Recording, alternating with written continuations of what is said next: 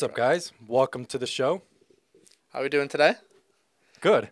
I'm George Gill, and I We- have Jose Magana here Yes, with us. Jose Bautista, the one and only. Oh, I'm sorry. Am I calling you by the wrong last name? Maybe. I go by both. Okay. My parents gave me a really long name. So a few people know me by three different names, but Jose Bautista is the one that's most known in the real estate. So In the real estate world? keep it with that. And what about the nickname? Well, I have like 30 of them, but Yeah. we'll keep it with Jose. Yeah, I actually met you by your nickname, and until you started working with us, I didn't know you by anything else. And now it's actually kind of weird when I hear you go by your nickname. So anyone watching that knows me by Chucho, what's up? Chucho, yes, we got Chucho in the house. All right, what's up, man? So why don't we start by you introducing yourself and telling us a little bit about who you are and your background and all Yeah. that fun stuff. So my name's Jose. I grew up here in the East Haven area, right where our office is. Literally like 2 minutes down the road is where I live. So yeah, I grew up here. Most of my friends are here. A lot of friends in New York City, Fairfield County, but mostly out here in New Haven County. I've been in real estate now. Just hit the 1 year mark with you guys. That's true, last this week. Yeah, this week. It was Yeah, this it was a week. couple yeah. days ago. Hit the 1 year mark. Loving it so far. Glad I'm doing this. Awesome. Well, we're happy to have you, and I'm happy to have you on the podcast now too. I've been trying to get you on for a while, so I'm glad that No, you I'm finally hard made the to get. decision. Definitely hard to get. Yeah, you are. Tell you. A little bit.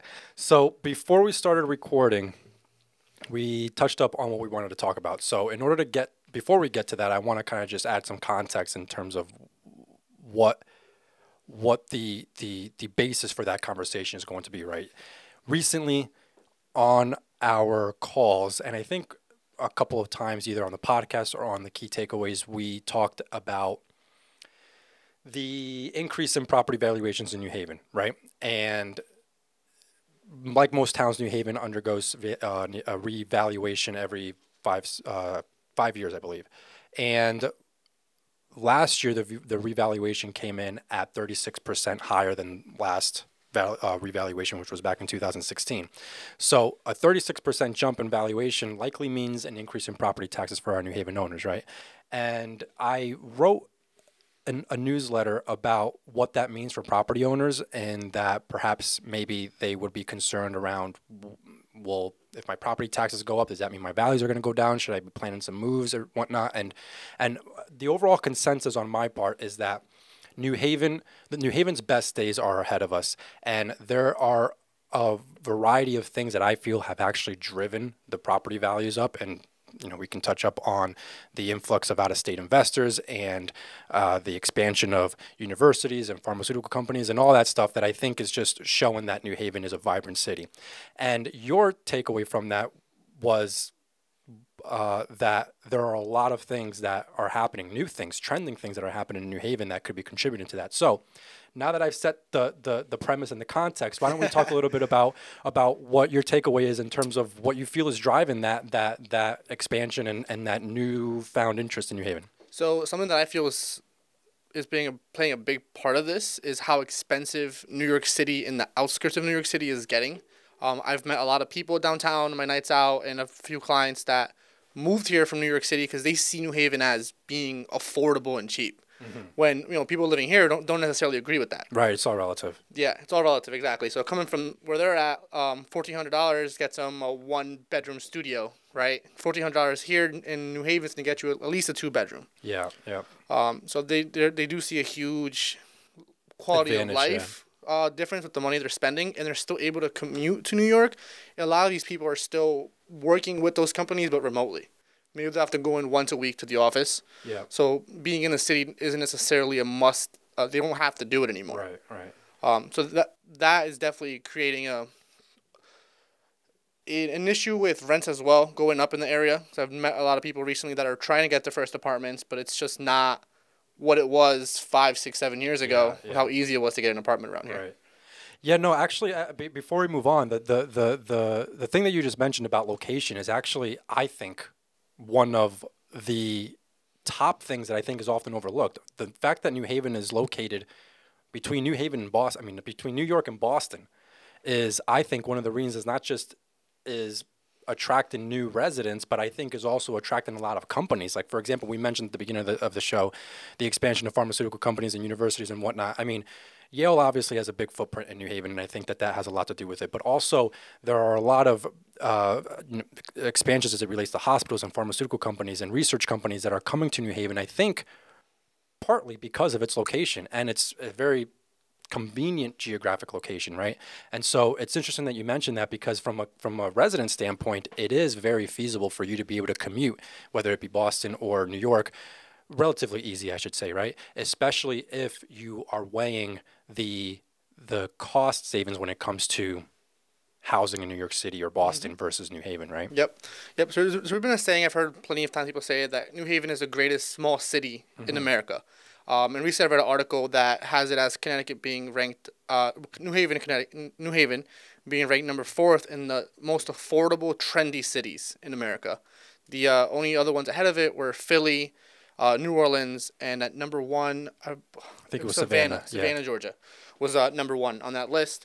And it does make sense, especially since New Haven does get a lot of its influence, trends, etc. from New York City. Being so close to it, we are some of the first ones to see what's happening in the city and kind of mimic it in our own ways down here. Yeah, no, that's interesting too. I mean, and you know, we talked about so what you touched up on earlier on the difficulty of tenants being able to get apartments right now in New York or in the big cities, right? And right now, I think one of the interesting things that kind of related to that is the increase in the amount of developments that are happening in New Haven. I mean, every few months we hear about a new building going up, a new building being proposed, and we're talking about high-end luxury buildings, right? And give it several months after the completion, and actually I should take that back, even before completion there's already a waiting list, and occupancy rate is already up in the 80% to 90% range, right? And so the demand is certainly there, and so it could have to do, I mean, it certainly has to do with the increase in rental rates in New Haven, but compare that to the housing crunch that exists in larger cities like New York and Boston. New Haven is a better alternative, and I think that's probably not going to be slowing down anytime soon, because I think that all those advantages are not only being seen by residents, but it's being seen by big time investors, and they're saying, where am I gonna park my money, and where am I gonna invest in large type of developments? And New Haven is on their radar. Yep, no, for sure. One of my clients now, he's from the city, from the Great Neck area, and he's been buying a lot of stuff in New Haven and Waterbury. Waterbury, surprisingly, is starting to get a lot of investors picking up the multifamilies in the area. Yeah, well, I mean, I think it's only a matter of time, and I've seen this even in just the last 10 years. When I first started working in real estate, there were a few high-end luxury buildings in New Haven area. 360 State Street obviously was the first one, followed by, I would want to say, Winchester Lofts, and then I think I don't know if it was the Union or Corsair that followed after that, but now I've lost track of how many high-end, full service leasing communities there are, and there's no shortage of people lining up to actually rent these. And so it's super, super interesting. And obviously I touched up on that in the newsletter, and I've been talking more about this with our managed owners, our investors that we manage for. And I've said the same thing. I said, listen, I think that there are too many benefits right now with investing in New Haven that, regardless of what happens this year in terms of increase in interest rates, maybe a little bit more inventory popping up, we're not going to see a complete reversal or any type of loss in terms of equity gains, just simply because of how lucrative it is long term for these investors with big pockets, right? No, for sure. Yeah, New Haven's definitely up and coming. I wouldn't even say up and coming, because New Haven is an established city, especially having Yale Hospital, Yale University. A lot of people do come into New Haven just for those reasons. Yeah, from the shoreline.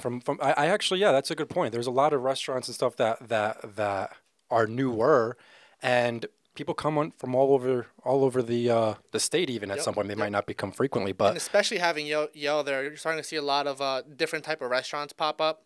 There's a lot of Asian cuisine that's popping up, but like not just like your typical Chinese food or like your hot pot type of stuff, but like there's like an egg restaurant I just saw right in front of near Jack's Steakhouse. They do like different types of eggs. Just eggs. Like yeah, Okay, I like haven't corn seen that. dogs, hot dogs. Well, like it's like eggs is like their main thing.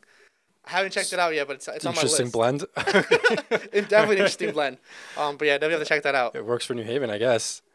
No, that's awesome. That's awesome. And you know, aside from like the economics of it, I also think that there is a cultural progression that has happened in New Haven. I remember, and not just from like the cuisine aspect or whatnot, but also just in terms of the vibe. New Haven used to be very much like the typical, stereotypical college town, right? And a lot of the businesses in the downtown area were around that. There were a lot of clubs, nightclubs, bars, and whatnot. I missed that. And I know that you were part.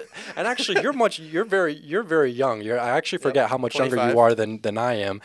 But when I was your age and younger, and for my friends from high school who are listening to this, they can vouch for me that we were there every weekend at places like Black Bear and Wicked Wolf and. I think before that it was Playwright or Russian I think Lady. those places have been out of business longer than I've been allowed to drink.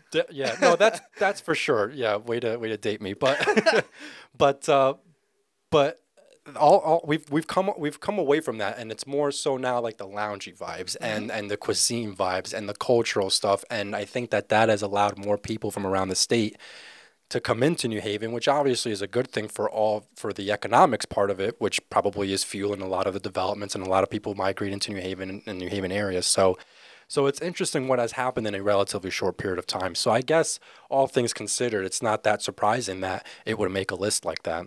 I'm happy that it did make that list. But something that does concern me with that is what's gonna happen to the people who can't afford to be in New Haven anymore.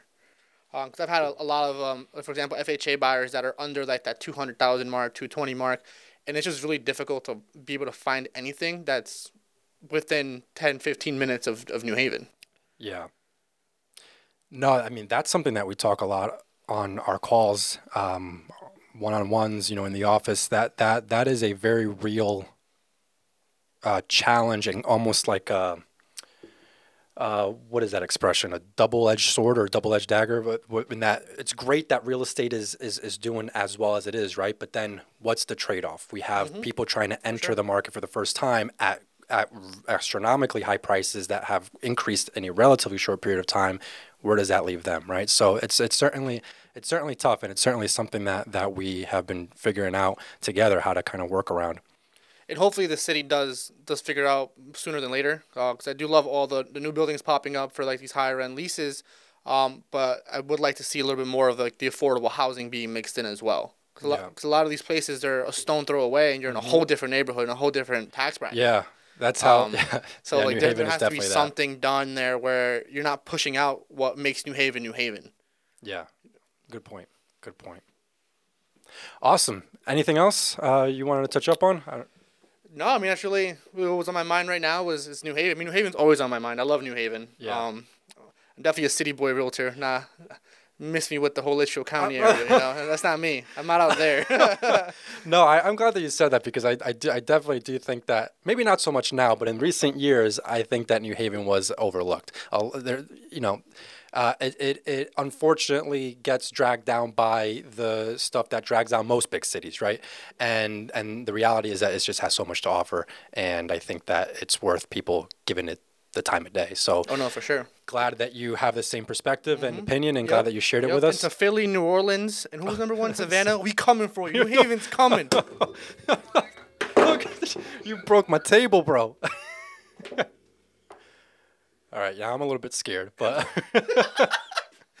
all right. So, even if you have something more to add, I'm going to cut it there because I'm a little bit afraid now for how we can continue. But no, I'm I gotta kidding. get to a show. Anything else? My investors might kill me if I'm late. But no, other than that, love it. All right. Well, awesome, man. Thanks so much for hopping on again, and we'll hope to see you again very soon. For sure. All right. Take care, guys. Thank you.